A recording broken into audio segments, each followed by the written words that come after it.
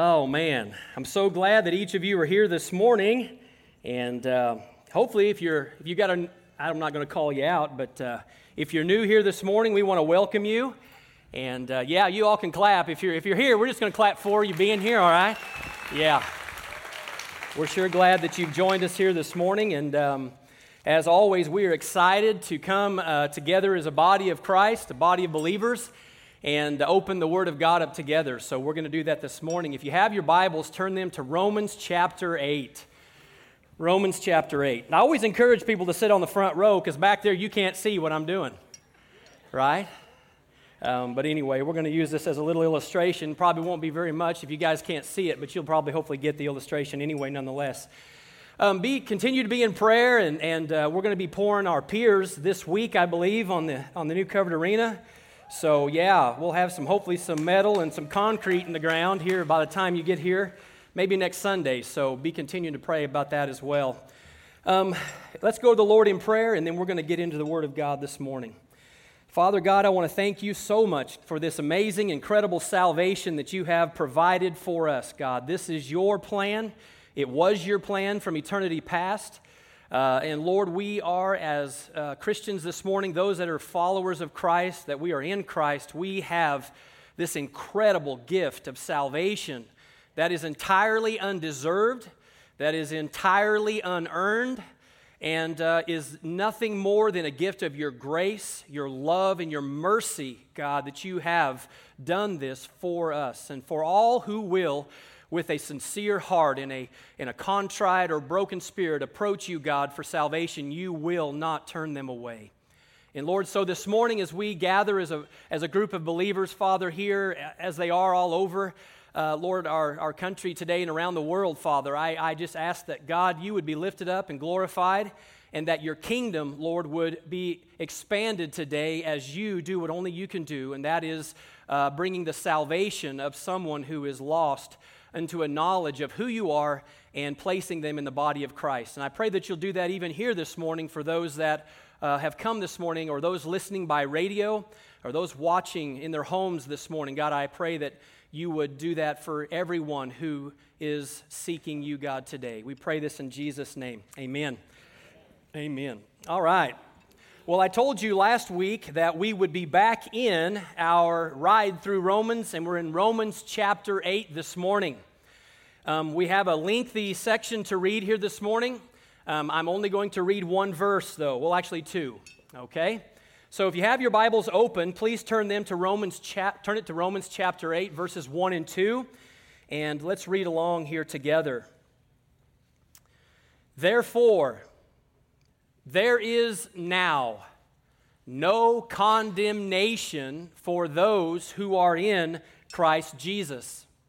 Because through Christ Jesus, the law of the Spirit of life has set me free from the law of sin and death.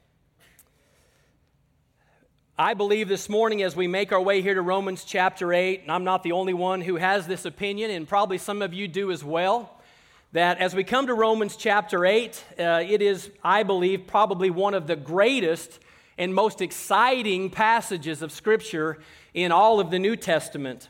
What we're going to learn about today is the Apostle Paul has been teaching us through this amazing letter to the Church of Rome, written by inspiration of the Holy Spirit. He's going to be teaching us about the sure-footed assurance and confidence of what it means for all of us who are in Christ Jesus. And really the title of my message this morning is Our Sure-Footed Confidence in Christ. And what I have here in my hand that you probably can barely see is a couple of shoes, horseshoes, by the way. And this week as I was preparing for this message, just thinking through this, yesterday, for example, I was riding a young colt, and I took him out in a big old open field that had been just freshly cultivated. For all of you farmers out there, aren't you thankful for the rain? They've been busting up ground right and left all over around here. But anyway, for a young horse, it takes them some time to learn how to carry the extra weight. I'm not saying that I'm heavy, but nonetheless, they have to learn to balance themselves, and especially in a plowed field, it can be difficult for them sometimes as they're learning. There's clods and it's deep, and to carry that extra weight, there's a little bit of a period of time of learning. And some of you know this to be a fact. There are some horses out there that are clumsy. Any of you in here clumsy? We had several out there at church in the dirt this morning who were clumsy, right? You know, the truth is there's some horses that you really don't have any confidence in, especially if you have ridden them very much and you pass the shadow of a post and they trip. You know, I mean, you just don't have a lot of confidence in them. And some animals are just more clumsy than others. But one thing you must have is you must have confidence in the footing that a horse has. Some of them just have better footing. They're just better. Anything can happen, but when you need to get somewhere fast, maybe you need to cut one off that's gone away from the herd, whatever it might be, you need to have confidence when you're flying across the pasture that your horse is sure-footed. And what we are going to look at today is how confident we can be in this race of life that we are in this Christian faith that we have been blessed to be a part of. And when I last year was riding into Washington, D.C., and we'd been gone for 40 days, and most of our journey of about 900 miles, believe it or not, was spent riding on either asphalt or concrete. And that is a very slick surface, not necessarily for your car, but for a horse, it's very, very slick. And so you can't see this, but this is a regular shoe, and it has nothing on the bottom. It's just a smooth surface. And if you were to ride these shoes on a horse trotting or just going at a fairly fast pace on concrete or asphalt, and you have to either stop quick or move out quick, what you're going to find is you're really going to have the potential of falling. The horse will come out from underneath you. You could injure the horse. I know a friend of mine chased a cow.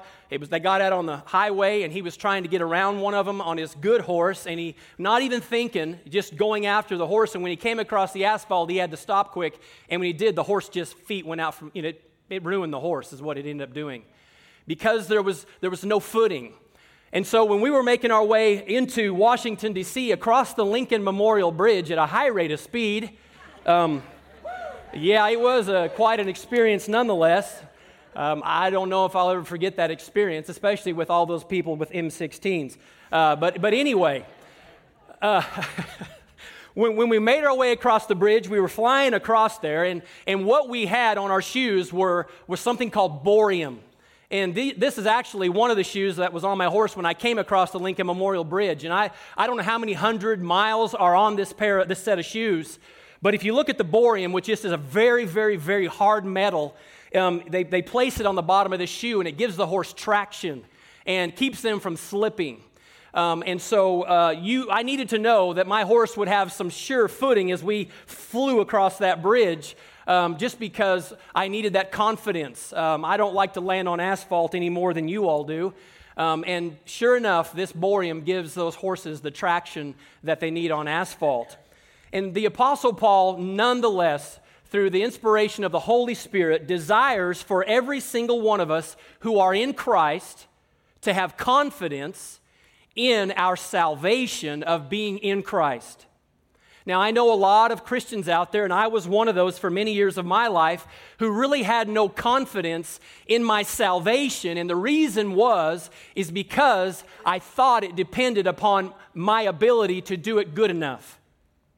And to be honest with you, like we've just learned about in chapter 7, that nobody could keep the law of God. It was impossible. We're all guilty before God. There was no borium, if you will, in their confidence of keeping the law, because no one could. And the truth is, for all of us who are here this morning and you say, man, I'm just trying to do it good enough, man, that God would just accept me. Listen, you can't do it good enough. And so you can just quit that whole business. Because Jesus did it already, and He did it completely and totally. And I know a lot of believers that whether you believe it or not, or you even know it or not, you are secure, you're sure-footed in the confidence of being in Christ. And Paul is going to really lay this out for us in chapter 8. And you are going to be greatly encouraged, I believe, as we go through Romans chapter 8. Notice that Paul says in Romans 8, he says, therefore now. That's a big word. Now is not speaking of what used to be. Now is present time. Paul says, now I'm going to show you something new here. Now, therefore, we're a continuation of what Paul was talking about and has been talking about since Romans chapter 1, but primarily the section in Romans chapter 6 and 7. He's now going to talk about something new here that we all need to know and we all need to understand. Very important that we get this. He says, now there is no, guess what no means? None, zero, nada. No condemnation. That's an awesome thing. The word condemnation is about punishment resulting from judgment. And so Paul says the word now, there's no condemnation for those who are in Christ Jesus. There is no punishment. There's no waiting punishment coming for those of us who are in Christ Jesus. There's no condemnation. It's like having a speeding ticket, which I have one and I'm waiting to go to court over the deal. It doesn't pay to speed, guys. It really doesn't. But the truth is, I'm waiting and I'm going to go because if you hear that I'm doing, what is that called? Community service. I'm going to try to do community service this time. I got a letter. They said if you get one more ticket, you're going to start paying. So I'm going to see if I can do community service. So if you hear about it, that's what it was about. But anyway, I'm going to stand before the judge. You all are thinking I'm out of here. This guy. I'm stand before the judge, and it's coming up next month, and I know I'm going to stand there, and what am I going to plead? Guilty. Why? Because I was speeding, okay? I get this. Now, the judge is going to pass down punishment. It's going to be a fine. It's going to be whatever it will be, but I'm going to try to see if the judge would say, hey, have mercy on me and let me do some community service. He's probably going to have a great time with that. But nonetheless, that's condemnation. I'm going to stand before the judge condemned. There are many Christians today that are living a life condemned. You're here this morning. You're listening on radio this morning. You're watching this morning. Many Christians are living their life today. The now they've never grabbed a hold of. They're still living in what there used to be. And they're living in a state of condemnation, in a state of guilt. They have never ever moved on from what they were to who they are now in Christ. And see, Satan, we know, he is the one that deceives. He's also the one that tries to claim that we're guilty and so on and so forth. Listen, we know we're guilty. There's no problem. But the judge, the righteous judge, sent his son in the form of Christ who took my punishment. And he paid for it in entirety and in full. He even took upon himself the wrath that was due me. He did it all. And what he did when he said it is finished and the curtain was torn in half, it is finished. No longer is anyone going to be guilty before God if they are in me because I paid for it in its entirety. I took upon all of it and it's all been paid for. It's finished. So even though that I'm guilty, if the judge was to say, well, listen, tell you what we're going to do, we're going to make it light on you. We're just going to let you go this time. Listen, no matter what I do, somebody could say, well, you have a ticket. No, that's been paid for. And a lot of Christians today have no confidence in the gospel of Christ because they're still living in a state of condemnation. If you're here this morning, that's a lie of the enemy. He's the accuser of the brethren. And so Paul's making it very, very clear that there's now, after what he just said, there's no condemnation for those who are in Christ Jesus. If you're here this morning, some of you need to hear this because you're still living in what you used to be. Praise God, you're not what you used to be, and you're yet to be what you will be, but you are what you are in Christ Jesus. And one of those things is that you are no longer under any condemnation by God. That's incredible to know this morning. Now, Paul had said in Romans chapter 5, as you remember in verse 12, therefore, since we have been justified through faith, we have peace with God. Isn't that great to be at peace with God? Through our Lord Jesus Christ, through whom we've gained access by faith into the grace which we now stand. And we boast in the hope of the glory of God.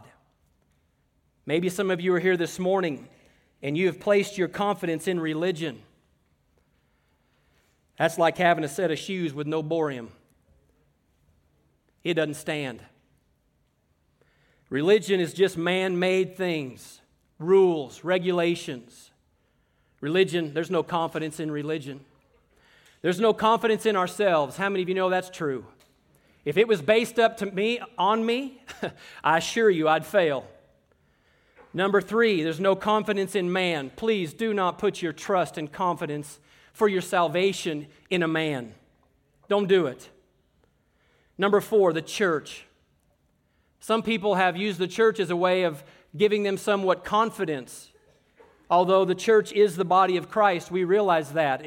It's an organism, not an organization. The body of Christ is the people of God, and the Holy Spirit places us in that. But there are those that have placed some confidence in the fact that they were in the church somehow, and there's no confidence there as well. And works.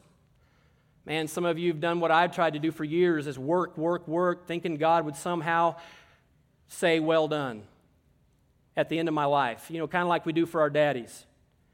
We do what we do in order that Dad might say, I'm proud of you. And for some of you men, you've never heard that, and you never will. The problem is, Jesus, in Christ, God has already said, well done. This is my son in whom I'm well pleased. It's what we are, or my daughter. But our confidence has to be solely, now listen, completely in Christ and in Christ alone. Ephesians chapter 6, we love the book of Ephesians, one of my favorites also. And as he comes to the ending in Romans chapter 6, we find that he's given us the picture of the armor of God, about how Christians can live their life and have armor. And at the latter part there, he's sharing the armor. There comes a section that I love because it really has some cultural things, especially in the King James Version, that goes along with our Western culture. And he talks about our feet now as he makes his way down from the head, the helmet, making his way all through. The armor of God. This is part of what helps us stand firm, he says. Having the sure-footedness. He says, and having your feet shod. I love that word. With the preparation of the gospel of peace.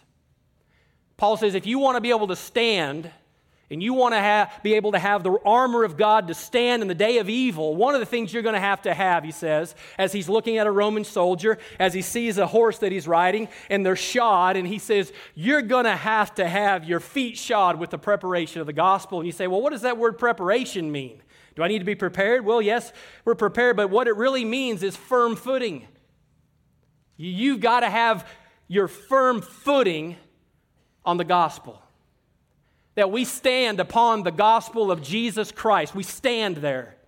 And it is firm and it is secure, and I have confidence when I stand on the gospel of Jesus Christ. Because if you're not confident in that, listen, when the day of evil comes, and the Bible says, Paul says in Ephesians chapter 6, and when it comes, and by the way, it will come when the enemy comes, and it comes your way, and the arrows that are flaming that he shoots at you, when they begin to be fired at you, if you don't have your feet shod, and you're not firmly standing in firm footing on the gospel, the enemy can have his way with you. Are you secure in your salvation this morning? Many of you may not be, but nonetheless you still are. So, the firm footing, the word preparation also means the state of the soul that is assured of its salvation through Christ, and so fearing nothing from God, awaiting the return of Christ and the transformation of all things, which will accompany the event of Christ's second coming.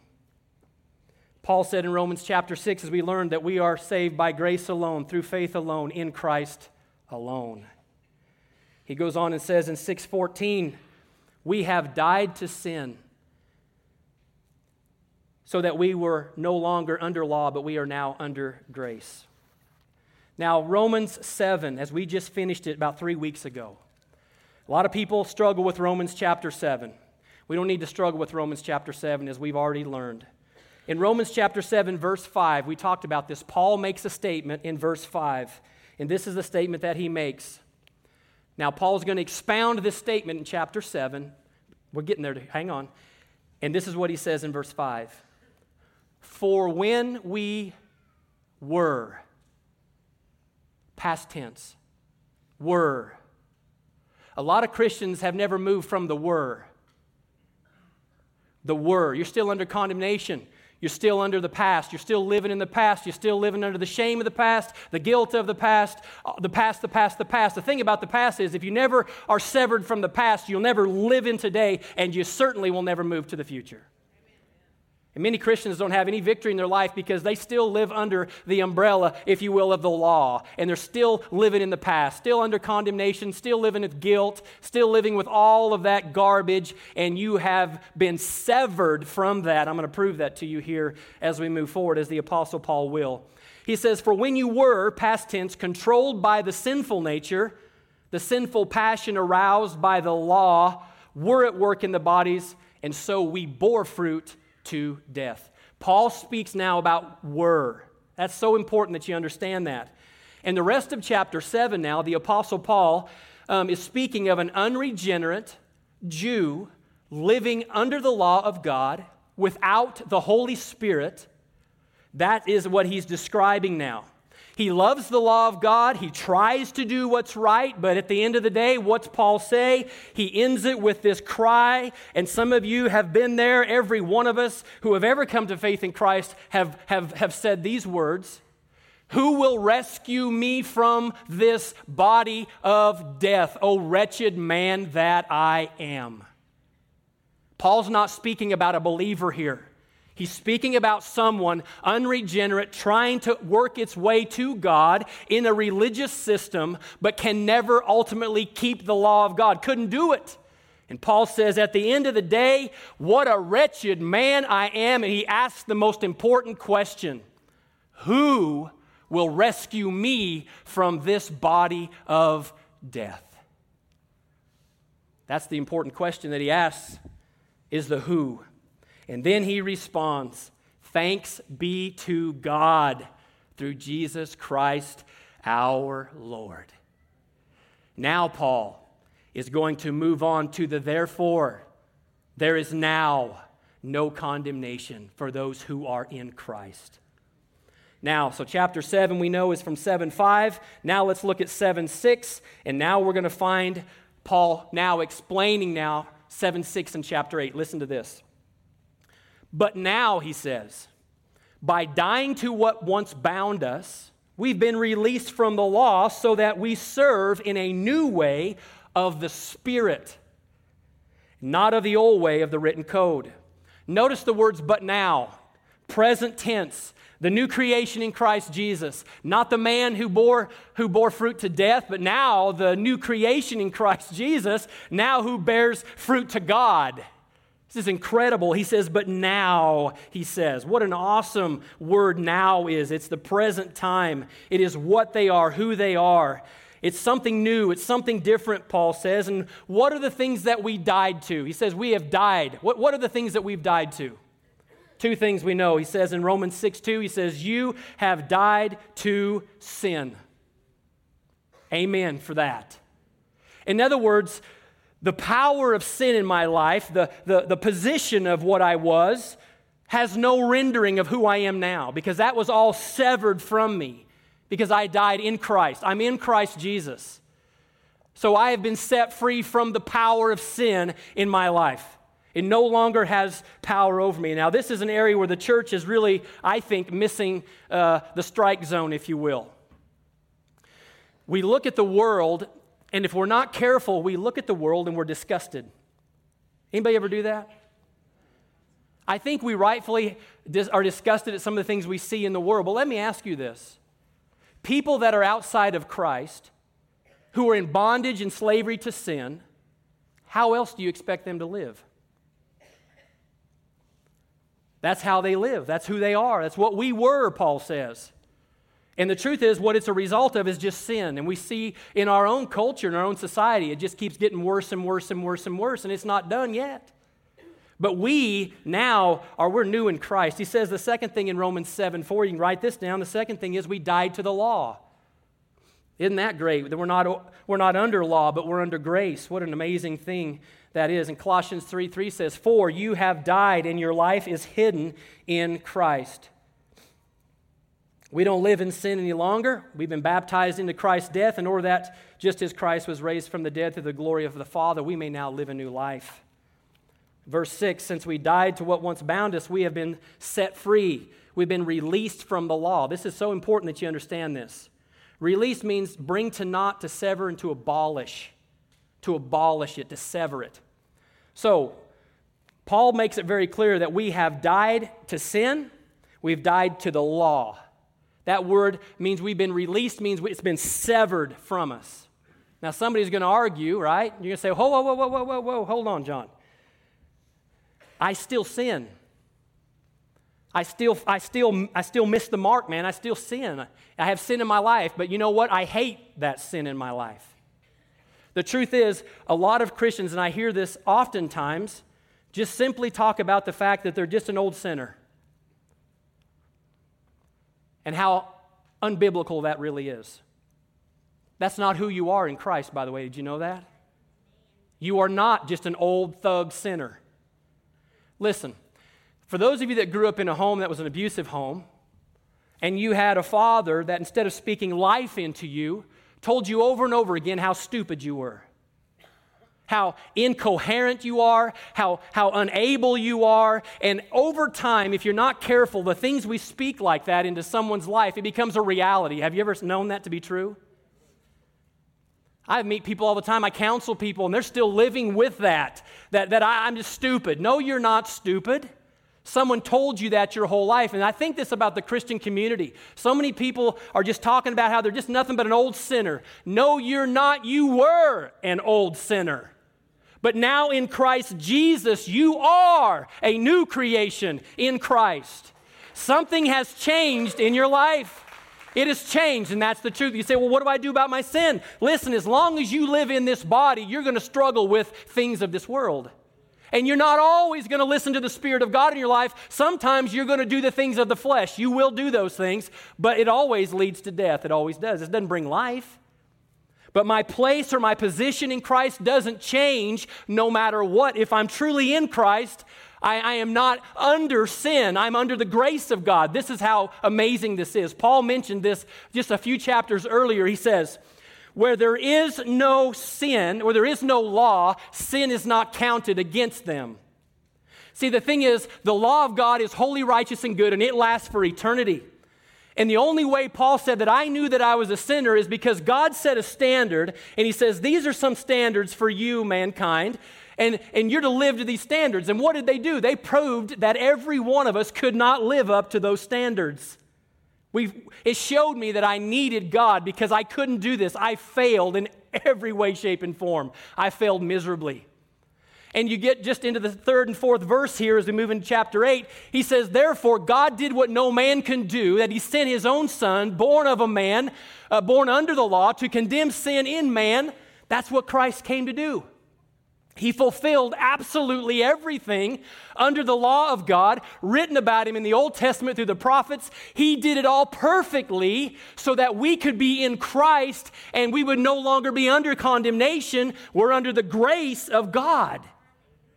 See, the thing is, sin is not counted against me. In other words, although I still sin, and when I do, the Holy Spirit, He can tell, ooh, that hurts when that happens. I'm sorry, God, that I did that. Please forgive me. That didn't mean I stopped being a son or a daughter. That just simply meant that I knew that hurt the Father, and I said, God, I'm sorry I did that, Lord. Forgive me for that. What does he do? He forgives you. It didn't change my position because I have a sure-footed stance on the gospel of Jesus Christ. I believe that if I died at night, literally, without confessing known sin in my life, that I would spend eternity in hell. I believe that because of what I was taught. You better write them down and take a list and check it twice, boy, because if you miss it, and tonight you go to be in and stand before God, if you didn't have them all dotted and crossed, I'm telling you, you're going to spend eternity banished from God. What kind of confidence did I have? Zero in the gospel. In other words, if God is so powerless and he created this entire universe, but he lives in me and he has no more power over me than to help me change and to live this life, then that is not the God that created the world. The God that created the world indwells us. Think about how incredible this is. And any Christian that I meet that says, back when so-and-so, and and I've never changed my life. Listen to me. If you've never had any change in your life, you didn't encounter the creator of the universe. You didn't do it. I don't know what you encountered. You might have encountered a bad burrito, or you might have encountered religion, or you might have encountered something else. But you did not encounter the Spirit of Almighty God coming inside of you and indwelling you, that now gives you the power to live above sin, away, cut off, abolished from judgment, condemnation, and sin. I'm now under the grace of God, and I am now in Christ Jesus. That's who I am. You're not going to change it all at one time, but you're going to change. It's impossible. I had one person that liked that. That's good. Oh, man, I've lost my place. Here we go. So we've been released. We've been released from it, severed from it. It's amazing. Jesus says in 5:17 through 18, somebody might bring this up. They will probably on the internet. Do not think that I've come to abolish. Paul just said abolish. That word means to be released, is abolish. But Jesus says, I didn't come to abolish the law and the prophets. I came to fulfill them. You're right. And in so fulfilling them, he severed us from them. Do you see what I'm saying? I am severed from it. I am in standing with God in Christ. It's all about being in Christ, and that's the beauty of it. Jesus came and he fulfilled all the requirements of the law and the prophets, did it all. What an amazing thing. Christ perfectly kept the law that no man could keep. Listen to this. He took upon himself our sins. In his death, he paid the penalty of our sins, which was death, and he appeased the judgment of God and our wrath that was due us for our sin and rebellion that was against God, in order that we would in return be in Christ and receive his imputed righteousness, his redemption, his justification, his regeneration, and one day glorification. That is the glory of the gospel. He goes on and talks about in verse 6 that now we can serve in the new way of the Spirit. The first time the Holy Spirit's mentioned here now is in the 6th verse of chapter 7. But in the rest of chapter 7, he's not talking about the Holy Spirit. Why? He's talking about a man still living under sin, still living in sin, still living under the law, unregenerated, without the Holy Spirit of God. That's what he's talking about in chapter 7. But now, Paul says, in the new way of the Holy Spirit. That's why Jesus told Nicodemus, you will not even enter the kingdom, you won't see the kingdom unless you're born again, born of water and born of Spirit. Unless there's a spiritual birth, it ain't happening. It's not of man, it's of God and God only. And then in Romans 8:9 it says, but you are not controlled by your sinful nature, you're controlled by the Spirit if you have the Spirit of God living in you, he says. And remember, those who do not have the Spirit of Christ living in them do not belong to God at all. Here we are back at the place where we started.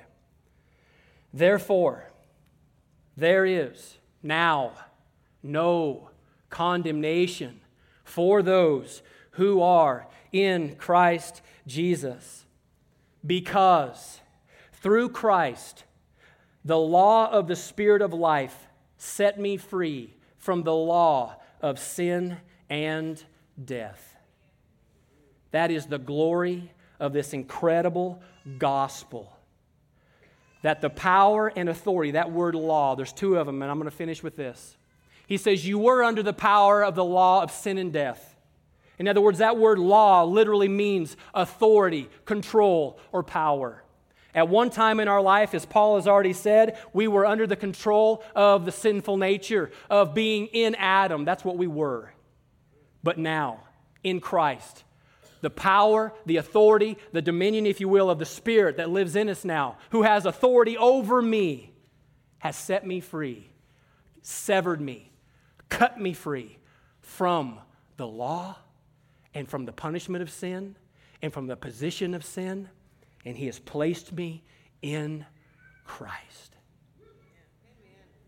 And I will forever, forever, forever, forever be in Christ. What an amazing thing it is for us to be in Christ Jesus.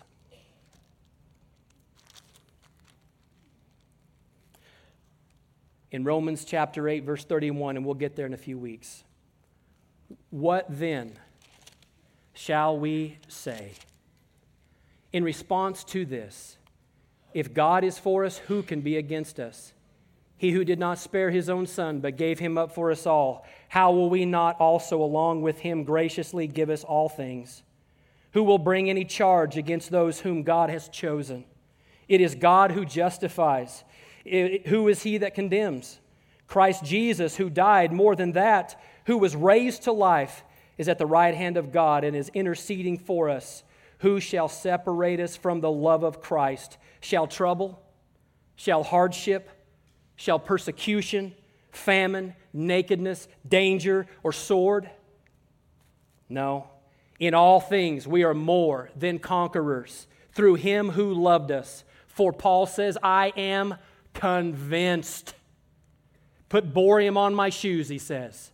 I am convinced that neither death nor life, neither angels, demons, neither present nor future, nor any powers, neither height nor depth or anything else in all creation will be able to separate us from the love of God that is in Christ Jesus our Lord. Amen. Now, I hope for some of you this morning that you've had some borium welded to your shoes. And that maybe for the first time in your life, as you study this section of Scripture, as we move through here, you're going to have what we desperately need to have. We need to have our feet shod with the firm-footedness of the gospel of peace. We need to have that. You need to know that you know that you know that you know that you are in Christ Jesus. I'm going to read this to you. My grandfather died in 1982. He was 79 years old. I didn't really ever know him. He wrote this. I'm just going to read part of it to you. I do not know what year he wrote this in. I have no idea. Let me read this to you. He titled it, Can We Know? One of the most wonderful gifts to man is that God has made it possible and given unto man the assurance of salvation.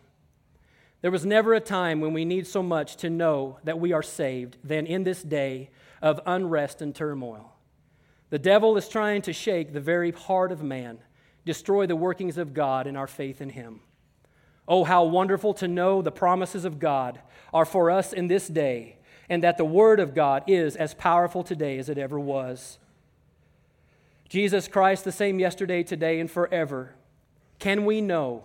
Can we be sure of this life hereafter, of the life hereafter, or must we walk in doubt and despair through life, hoping and guessing, or I think so? Is heaven to be won by gambling chance? Is life to be lived by dread? And when all is ended, must we go into eternity to awake to either heaven or hell? Dear reader, you are living in dread and fear, without knowing that there is a blessed peace and assurance that from our God that will still your doubting hearts. A sweet calm will come in and dwell in you and witness that you have passed from death to eternal life in Christ Jesus. Is gaining heaven a hit or miss affair? No, dear reader, praise God, we can know. We can be sure. There has never been a sinner with an earnest heart, a broken and contrite spirit, who has thrown himself at the foot of the cross and called out for mercy and pardon, whom God has not met or failed to witness to him that he is forgiven and is a new creature in Christ Jesus. Therefore, if any man be in Christ, he is a new creation. The old things have passed away, behold, all things have become new. God will give the seeking heart a know-so salvation. God says in 1 John 5, 9 through 10, For this is the witness of God, which he hath testified of his Son. He that believeth on the Son of God has the witness in himself. Could anything be plainer than that? Again, we read in John 3:14, we know that we have passed from death unto life because we love the brethren. Do you love God's people? The Spirit itself bears witness with our spirit that we are the children of God. Can we know? Can you know? Can you be sure? Praise God, his word is full of proof that he witnesses to mankind. Christianity is not a puzzle to be solved or an idea to be harbored or a condition to be endured, but a life to be lived in joy and fellowship with the Lord by the indwelling Christ. 1 John 4:13 says, Hereby know we that we dwell in him and he in us, because he has given us of His Spirit. If you are truly converted, God's witness will fill your heart with the most wonderful peace, and all fear will vanish. Romans 8:1, there is therefore now no condemnation to them which are in Christ Jesus. With the joy and peace in our heart, we can say with the Apostle Paul, as he nears the end of his race of his life in 2 Timothy 4:8, henceforth there is laid up for us a crown of righteousness, which the Lord, the righteous judge, will award to us on that day. And not only me, but unto all those who love and wait for His appearing. Paul knew, we can know. God wants us to know. God wants us to live the know-so Christian life. God will give His children a bit of heaven's joy in their soul while journeying through life. Then the death cools our brow. We can say with joy and peace, I know in whom I have believed Him, and am persuaded that He is able to that which I have committed unto Him against that day. You can know. And I pray this morning that you have the sure-footed confidence of the gospel of Jesus Christ. If you're here this morning and you say, John, I'm that individual that doesn't have that confidence, you can know that this morning because God's word and His promises are true. Would you all stand with me real quick, please? We're going to have a word of prayer. I think the band's going to make their way up here quickly. Thank you all for your patience this morning.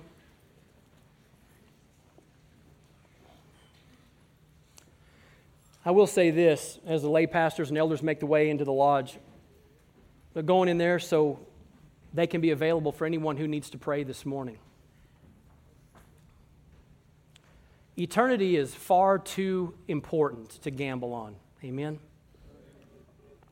It's not like a slot machine where you put the quarter in or whatever and you jerk the handle down, and if you get 3 sevens, you go. There's a lot of people gambling on eternity. There's no need to gamble. If God is speaking to you this morning and you say, John, I don't have the know-so salvation. John, I've trusted in religion and man and in all kinds of things, but I've never really truly trusted in Christ Jesus. And you don't know if you're in Christ this morning, then by all means do not leave here the same way you came. The whole reason we're here this morning is so someone might hear the gospel of Christ and someone might come to faith. We talked last week about the one more. God is all about the one more.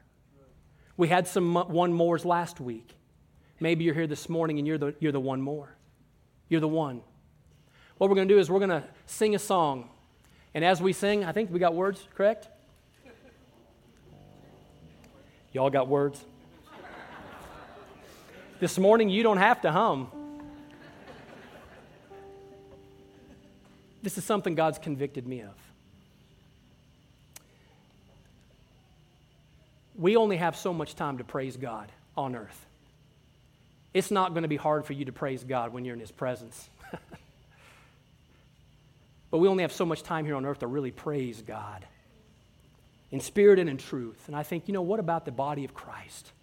How incredible would it be if this morning, I don't even know what song they have, but it's going to be a song to God, if we just belted it out from the very barrels of our soul, the goodness and the greatness of our God. If you're in Christ this morning, oh man, the welling up inside you of the joy of your salvation, this secure steadfastness, the sure-footedness of the gospel, I want to encourage you this morning, maybe you have a voice like mine. I'm still going to sing with the mic off. Because truthfully, I don't want to sing to you this morning. Out of the goodness of God, the mercy of God, His greatness in my life, listen, some of you sing loud in your feed truck. Don't play this game. I want to just sing from my heart to God this morning. Maybe He didn't give you the gift like He gave these ladies up here to sing, and you're like, wow, I love that. See, God's not concerned about how it sounds. God's concerned about the heart which sings it. And there's nothing more joyful to God than a heart that sings with their own heart to God. That is what blesses God. So, this morning, they're going to sing. And I'm going to encourage you to belt it out. All right? All right. I'll pray in a minute.